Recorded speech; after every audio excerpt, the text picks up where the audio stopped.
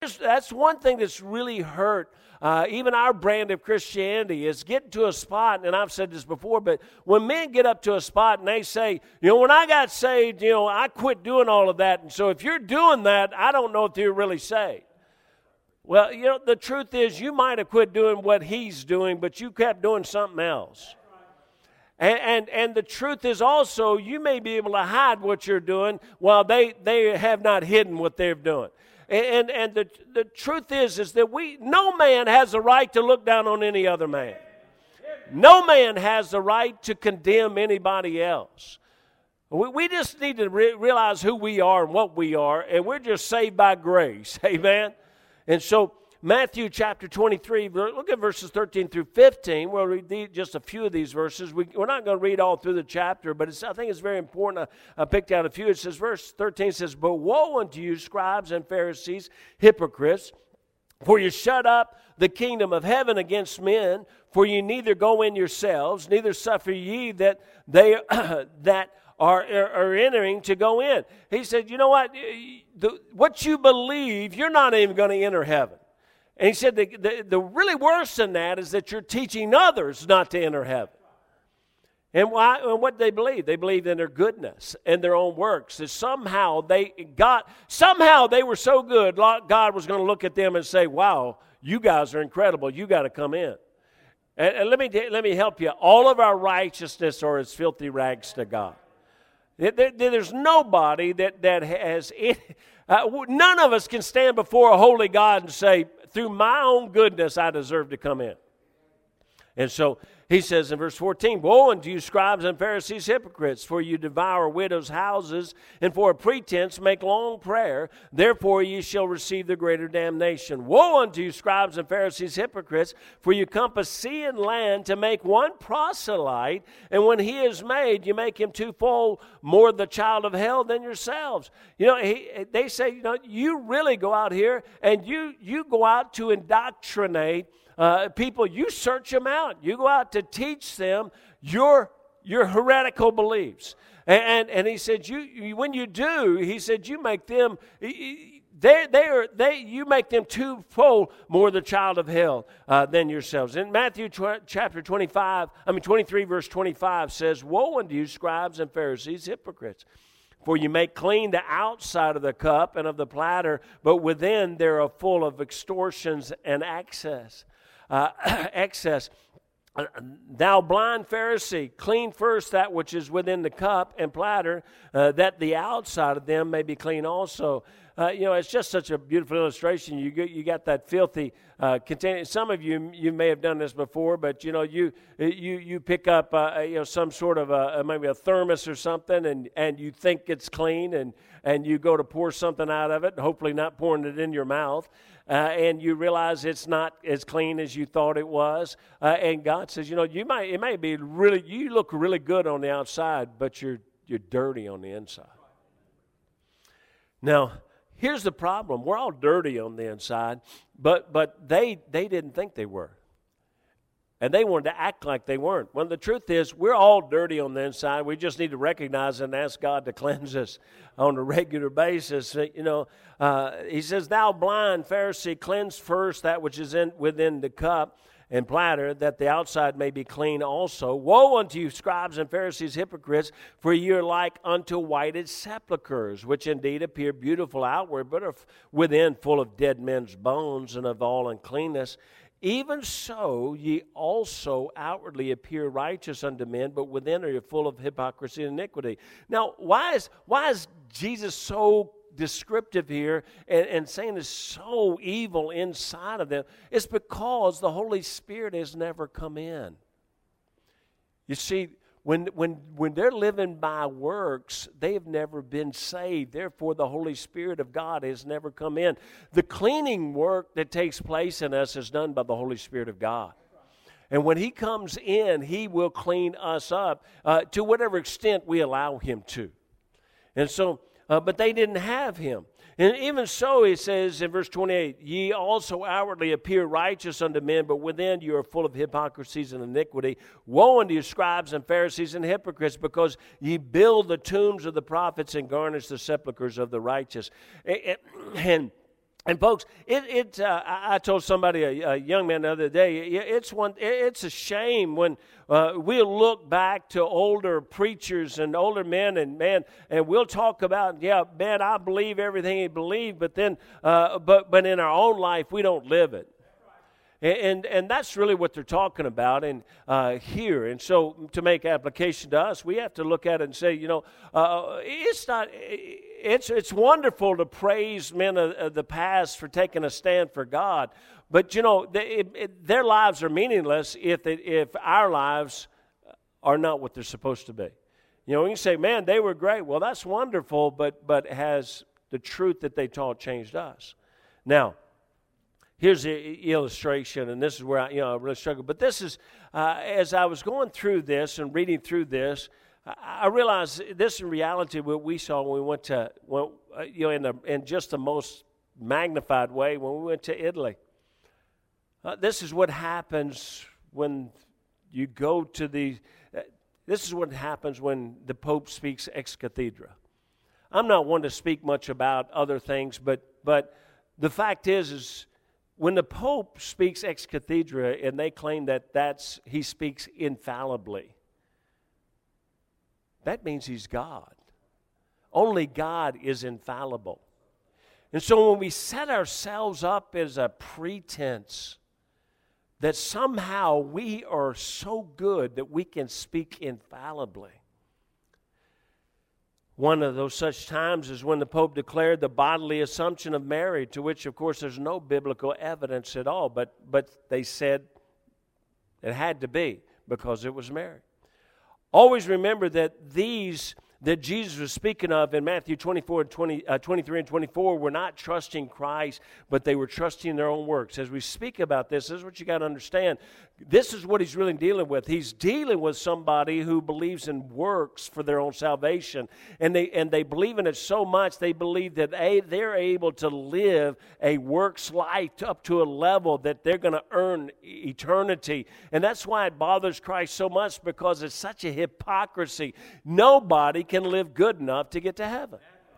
And so there was probably not a more descriptive passage concerning Catholicism. And again, I'm not one to talk about this much, and I was almost hesitant to say it, but the simple truth is, when I went in there, I told some of the men, one of the things that just was revealed to me is just the incredible level of man worship. They teach work salvation and make the lost believe that they're saved through these works, keeping them from salvation and heaven. Now I'm not against anybody. I'm not attacking. There are saved people in the Catholic Church. I know that. I know there are people that have trusted Christ as their Savior, and they're part of the Catholic Church. But as I told a young man one day, listen, the fact that there may be people there does not mean that their doctrine teaches that that's the way of salvation. Now, but here, sadly, much of what we call Protestant churches carry much of the same teachings. But even more sad. And here's what I'm getting to. And so anybody that's out there and feel like I'm attacking Catholicism, no, I'm really getting to us. Here's what's more sad is when Baptists begin to assimilate some of their teachings and their attitudes. Because Baptists are not part of the Protestant movement. We didn't come out of the Catholic Church. But you have to understand also that I've seen many assimilate their beliefs. You say, what are you talking about, brother? See, no priest, no man, no priest, no pope, or pastor ever speaks infallibly. If they teach Scripture, the Scripture is always true. Understand, the Scripture is always true. But the man has no ability to speak infallibly. Now, he can speak the Scripture, and I can read to you the Scripture, and the Scripture is infallible. But I have no ability to somehow relate to you something that's infallible. Do you understand what I'm saying? Through my own self, I can tell you the truth of the Word of God, and that is infallible. But I can only tell you what God has already said. Now, through these chapters, what we see is that it is a danger for man to get sidetracked into living for man seeing the outward appearance while neglecting the inner man.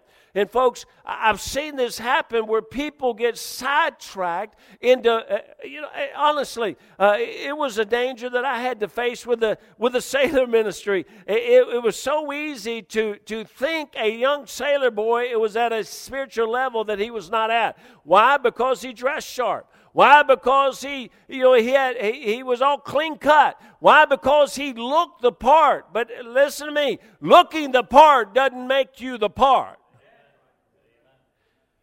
And this is what God's addressing. He's saying it's so very vital that we live what we say we will believe. And watch this. It's vital that we say we believe something, but it's vital that we live what we say we believe. Through these chapters, this is what we see. And so it's important that we always remember that it's more important what God knows of us than what man thinks of us. We so often we want to make sure that everybody thinks we're good. And look, I believe this. I really do. We've done a lot of preaching and teaching to married couples, and I believe it's not really wise to air all your dirty laundry in front of me. I believe it's really not smart for married couples to criticize each other or to argue in public. I really do. I think that's just not wise. Okay. You say, well, you're portraying yourself as perfect. No, it's just wise and discretion that everybody else doesn't need to see you being stupid. Watch this. Everybody that's married knows that everybody who's married has their moments. Don't act like this now. You're all looking at me like, what do you mean? No. We have those times, we have those issues. I'm telling you, I know. I've watched Brooke and Mike. But the fact is that we do. But there's a point, you don't. Everybody knows it's true. You don't have to go prove it to the world. You don't have to do that. And I used to say that nobody does it, but today, that's not true because. People, it's amazing what they say and do in public today. But now, it's so important that we understand what are biblical truths and commands rather than preferences. Now, this is all tying in together because here they were. Not only did they obey God's commands, but they were a people that wanted to show themselves to be so spiritual, they added stuff. They added things. Now, I've taught you before, but it's worth repeating. Some things are not commands, but in reality, they are protective principles. Everybody with me now? There's some things that are not commands, but folks, again, it's just wise. Just like I just said. You know what? Everybody knows you're going to have your tiff with your wife, fellas, but it's not wise to go broadcasting it to the world. Well, there are some things that God does not command, but they're very wise things because they'll keep you from sin. Does this make sense to everybody? Protective principles are good and wise and will keep you an extra step from sin. But it is not, listen to this now, it is not sin to violate the protective principle. Good night. I just love to hear somebody breathe. Folks, you see that? Everybody see this, or can you? This little wood thing right here. If that really, no, I'm gonna do it. Okay, look, right here. If I have this rail, and over there is sin, and obviously it is, and so. Now, I got a couple of choices. I can live my life here, and sin's all the way over there on the other side of that rail. And look, it's just protected principles. Now, I can drop down to here, and I'm still not in sin. I'm just closer to it. Now, here's what we're determined to do today. I've got a right to do whatever I want to. Yes, you do. You know what? You can. You can do this. Ho! You know what? I'm just, I'm free to do whatever I want to do. Yeah, but one slip and you're toast. Hello? Why do we have, why do we, good night.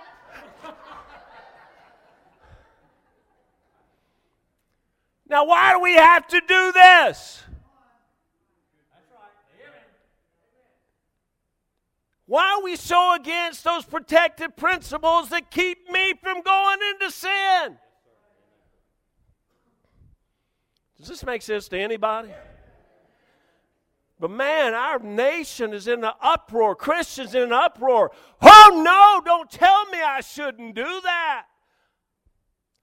I'm not telling you to do anything. Do whatever you want to do. If you want to live your life on that rail, go ahead. There's just a real possibility you're coming down.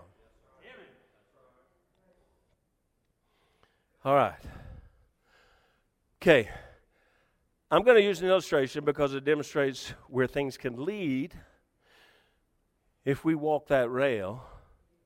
Now, I want you to understand. I want everybody to hear me. I'm not saying this to demand that anything of anybody. I'm not saying this to tell you, you got to do what I tell you to do, but I'm going to use the illustration.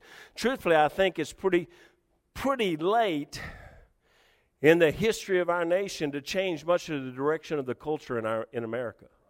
I mean, barring just a revival in America and something incredible going on, culturally we are just on a downward spiral.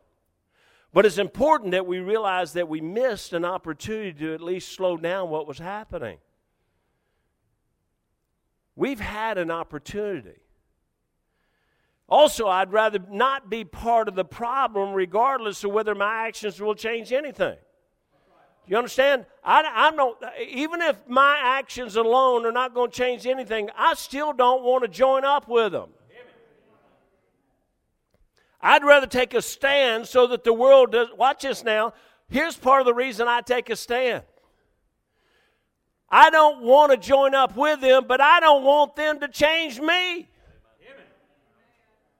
Finally, we may not be able to change the culture of the world, but we can protect the culture of our own personal lives and our homes.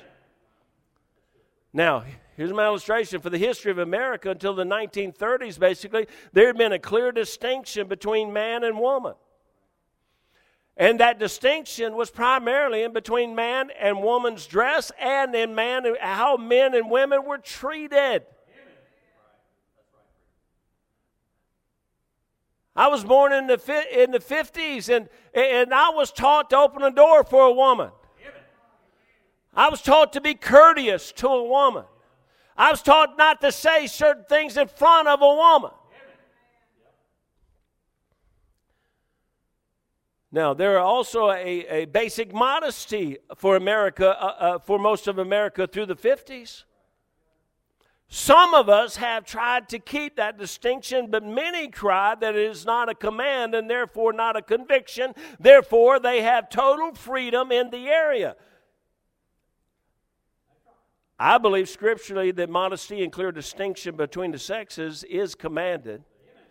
But even if you do not believe it to be, it would still be a protective principle that would have kept us from what is going on today.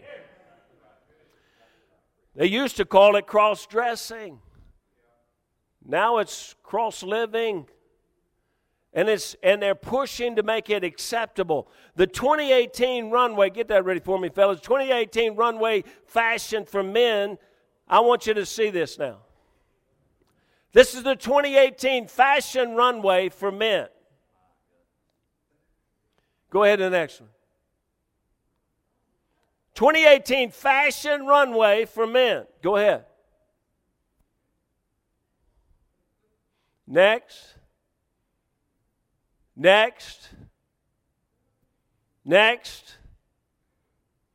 Next. Next. Next. I think that's it. That should be the last one, right? Okay, you can turn it on. Now listen to me, many church leaders are going to have to reevaluate their stance on this gender-neutral, transsexual movement that takes greater hold, and they will have to face the reality that part of the reason it's taking hold of our nation, even our Christians, is because they refuse to teach and preach modesty and distinction of the sexes. You see, it's become so acceptable for women to look like men that we become desensitized, and now we're saying it's okay. Now their next journey, their next step is to make men look like women. Now here's the whole thing. Really what they're trying to do is make us look the same, because it contradicts God's creation. God didn't create one sex. He created two. Facebook just banned a lady because she said that gender confusion was a mental illness. Well, I want you to understand something. I don't believe it's a mental illness. I believe it's a spiritual illness. The problems that America and the world face stem from a worldly church which encourages worldly families and worldly individuals. You see, it's not the world's fault, it's the church's fault. Forgive me, it's because most of my brethren have been afraid, two reasons, been afraid to address it, and if they did address it, they addressed it angrily, and they addressed it dominating and forcefully demanding. But I'm going to tell you, I'm not demanding anything. I'm just telling you, you need to think seriously about whether you want to be part, I'd like to say part of the solution. Only God's going to solve this problem that we're in. But at least we're not part of the problem. At least my family is not part of the problem. Notice I said, I teach these things not to demand compliance, but to teach the truth of where decisions will lead. And I'm going to give you another illustration, and you know, I'm doing this partly because it fits, and partly because maybe it's a little easier to swallow. But God said it's a shame for a man to have long hair. I didn't say it; God did. Now I've told you before, we don't really know what long is. You know, people will say, "Why do you cut your hair like this?" Look, you think because anything more than that is long? No, I don't know where long begins, but I know this. There's no way this could be. Okay? And watch this. If God's going to cut my hair, I might as well. Because he's cut a lot more of my hair than I did. I didn't go to the Naval Academy because they wanted me to go there and play football. And I said, I'm not going there. They're going to cut my hair off. I didn't know God was going to do it to me about 5 years later. Now, you say, Brother Hooker, where's that come from? Look, I know he did not say it was a sin. He said it was a shame. The word shame means a disgrace, a dishonor. 1 Corinthians 11:14 says, doth not even nature itself teach you that if a man have long hair, it's a shame unto him? But if a woman have long hair, it is a glory to her, for her hair is given for her for a covering. Verse 16, though, and this, of course, this is the key verse in this, is, but if any man seem to be contentious, we have no such custom, neither the churches of God. And now, this is the verse they use to say, okay, those other two verses are wiped away, because we're not, we have no such custom in our churches. It's not what it means at all, but I'm going to show you. So, in these verses, it's been clearly stated that it's a shame. Now, look, understand, I don't think anybody in here, unless it's Carl, has long hair. Okay, nobody in here has long hair, okay? So you say, Brother Hooker, who are you preaching at? Nobody. It's a teaching. It's an illustration. It's an example of what I'm trying to teach you. So number one, it has been clearly stated in this passage that it's a shame for a man to have long hair. It's just clearly stated. God says it's a shame. Number two, it's been clearly stated that it's a glory for a woman to have long hair. No, it's a glory. A glory is an honor, praise, dignity. God says it's an honor for a woman to have long hair. Now, he didn't say it's a sin for her not to, but he says it's an honor for her to. Now, number three, it's clear that it's a principle for distinction. Do you understand? God's clearly making a distinction between the two. Number four, there are two possible meanings of verse 16. First, custom could apply to the word contentious, which would mean it's not our custom to argue over these things. And folks, I don't think God wants it to be our custom to argue over those things. Because look, arguing about it doesn't make you better or me worse or me better or you worse. Look, we just have to look at it and decide whether we're going to live it personally. Now, also, secondly, it could mean that the churches have no custom or process dealing with this issue of length of hair. So it's not like he's saying basically we don't set up anything and say, okay, yours, walk in here and let's check and see if yours is short enough. We don't do that in the church. Y'all okay with me so far? The fact that we are not to argue or conflict over this issue, it does not negate. Listen here, this is what we're trying to get to. The fact that we're not to argue or conflict over issues like this, it does not negate the teaching which clearly brings distinction between the sexes and the fact that we ought to heed that teaching. Why is it always, listen, it seems like today, here's the way it always seems to be, I should be able to do it unless commanded against it. That seems to be our philosophy today. I ought to be able to do it unless commanded directly against it. Well, why couldn't it just be, God, what would you desire me to do?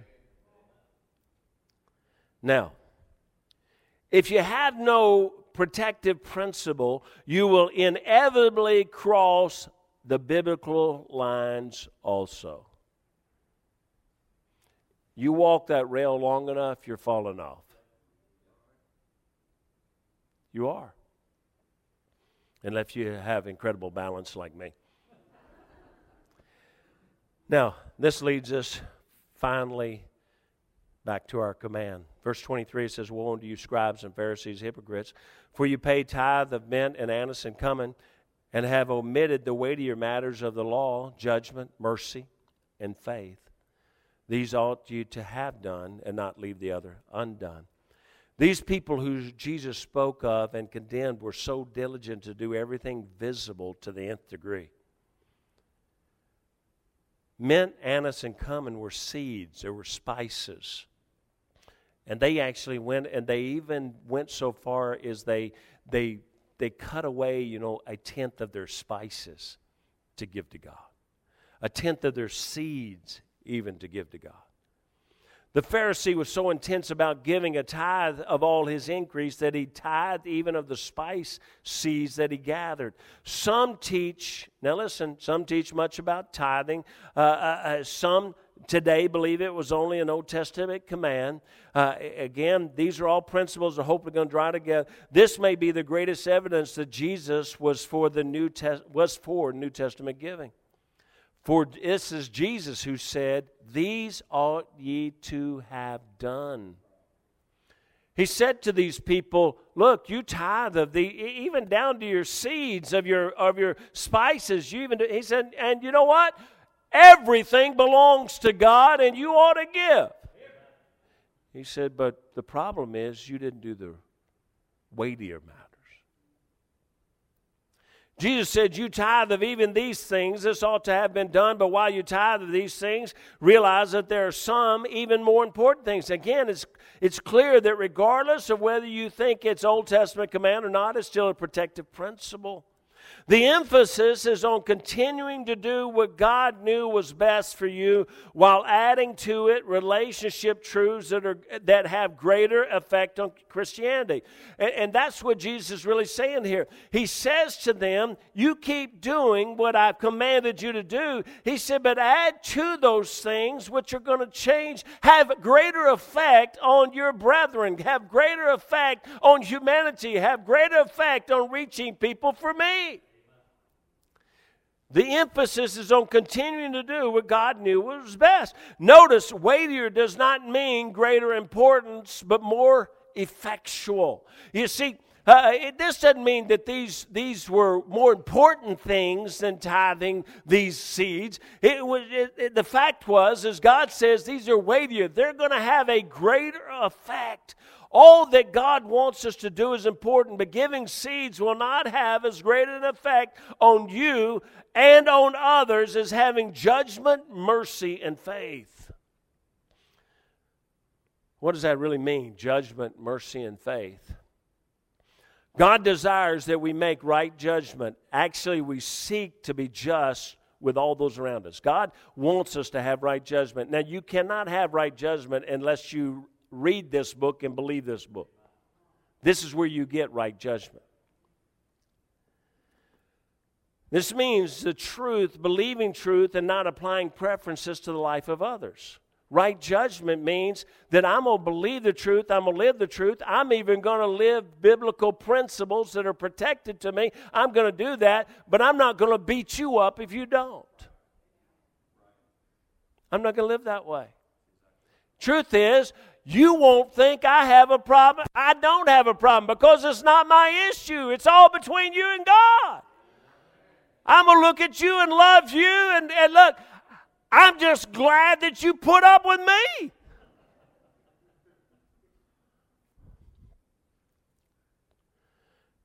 Now, it is not just to expect some sort of spiritual perfection from others when we are unable to attain that ourselves.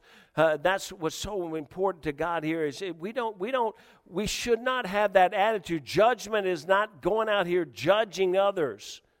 Judgment is having right judgment with others.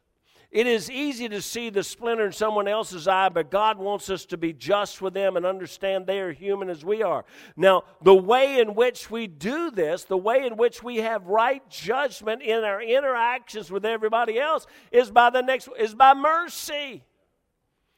Judgment recognizes that mercy is a weightier matter. Mercy is kindness or goodwill toward others, especially toward the weaker. Mercy is a desire to help others, especially those in the greatest need. And how can we help them? Through faith.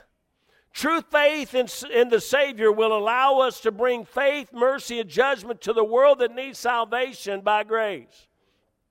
Now listen to this, and I'm done. Do you believe in Jesus? Do you believe others need Jesus? Do you believe we all need to be merciful to each other? Do you believe that salvation is not to those who somehow live above the rest, but salvation is to all of us by faith who believe in Jesus Christ? Now, saving faith, listen, this opens the door to judgment. We get saved. Now God, through His Holy Spirit and through His Word, gives us the ability to have right judgment in our lives. Judgment sees and understands what is right and wise and prudent. Mercy allows us to love and accept those who do not see it and understand it yet. Living faith understands that grace does not negate judgment and the need for mercy. Notice what I said now. God didn't put grace in there. He said mercy. Because living faith understands that grace does not negate judgment and the need for mercy. The great mistake in Christianity today is to eliminate judgment. If judgment is eliminated, listen to me now, if judgment is eliminated, then there's no need for mercy. when I learn what the truth of the Word of God is, and I learn what God wants us to do, and I learn about, I use this illustration, a distinction of the sexes. When I learn about what God says, even about something so simplistic as hair length, and again, it's a vague thing. We don't know where it is, where long is, where short is, but I learn these things, and I have judgment about it. Hey, listen, it's so vital that if there's not judgment that comes into my life, watch this now. As I learn these things of judgment, God says it's vital now that you have mercy. But if there is no judgment, and effectively there is no right and wrong, what does anybody need mercy for? Mercy is eliminated. But God says it's a weightier matter of the law. Have you placed your faith in Jesus? Do you seek to understand His Word, whereby we learn judgment? Will we choose to be merciful to each other as we grow in the Lord's judgment? Will we continue in living faith that understands judgment and mercy? You see, God, these commands, and this is what I'm really trying to do, going through these commands, and it's about 40 of them now. As we go through these commands, what we're trying to do, we're learning judgment. But God, when He gets all the way down here because when we cross from this command, now we're going to start talking about commands that really deal with the return of Christ, and they deal with getting people ready for the return of Christ. The final command, He said, you've learned all these 39 plus judgments. You've learned. He said, now, understand, judgment is vital. But you better know that mercy is a weightier matter too. And faith is a weightier matter too.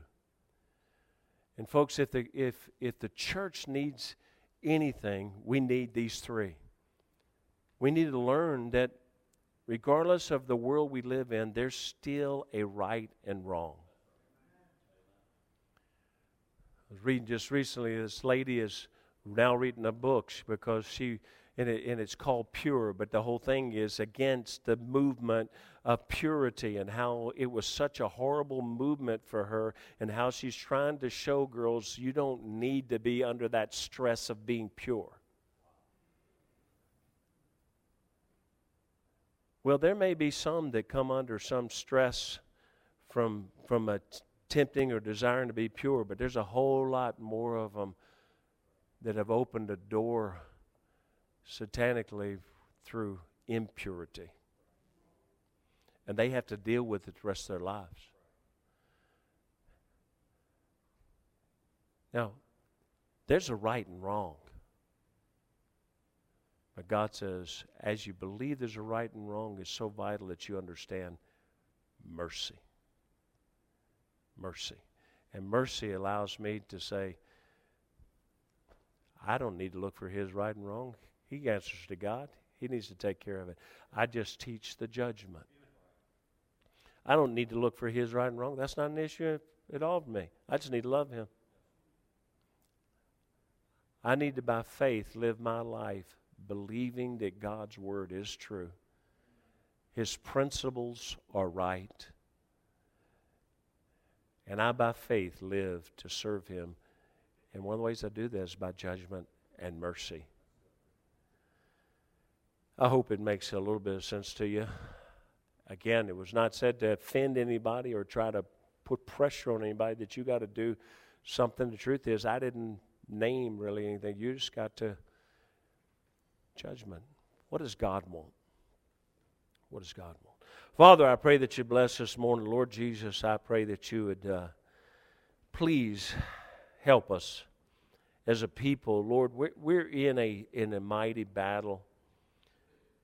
It used to say like a duck out of water. We're in an environment where it seems like the world, the flesh, and the devil controls the news media, controls the literary works controls everything, and so often makes people like us look so inferior and so confused.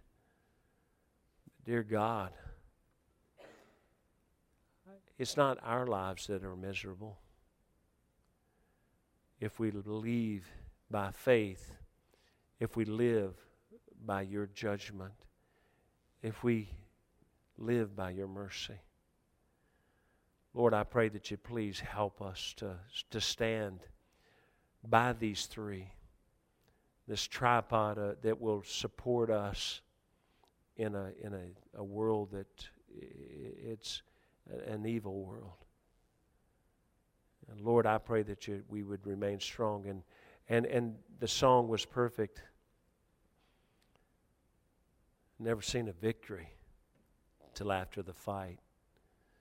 I may not change this world, but I sure don't want it to change me, change my family, to become like them.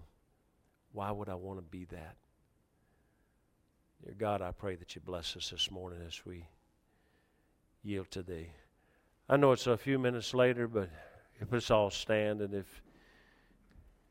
I don't know how God may have spoken to your heart. And again, this morning, the first judgment, so to speak, and the thing that was so clear in this passage is it's not by works that we're saved.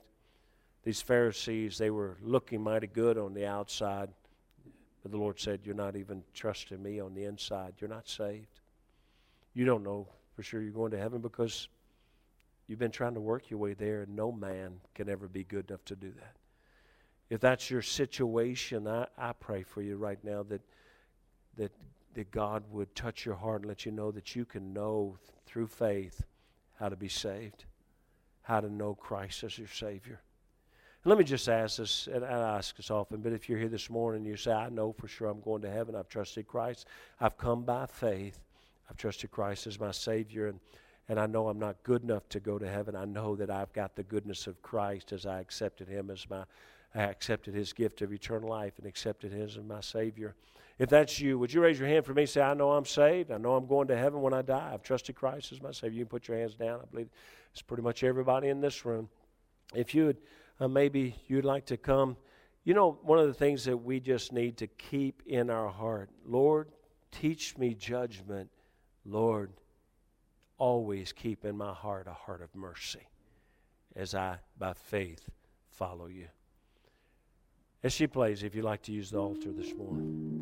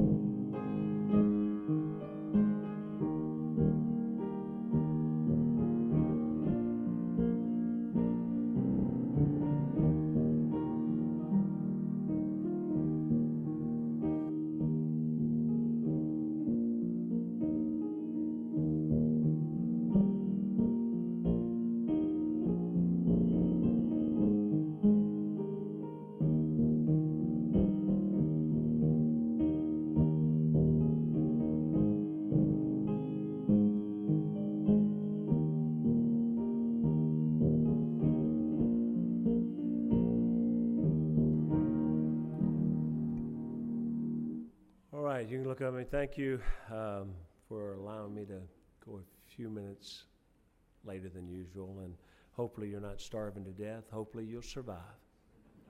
But Brother Allen will close us in a word of prayer.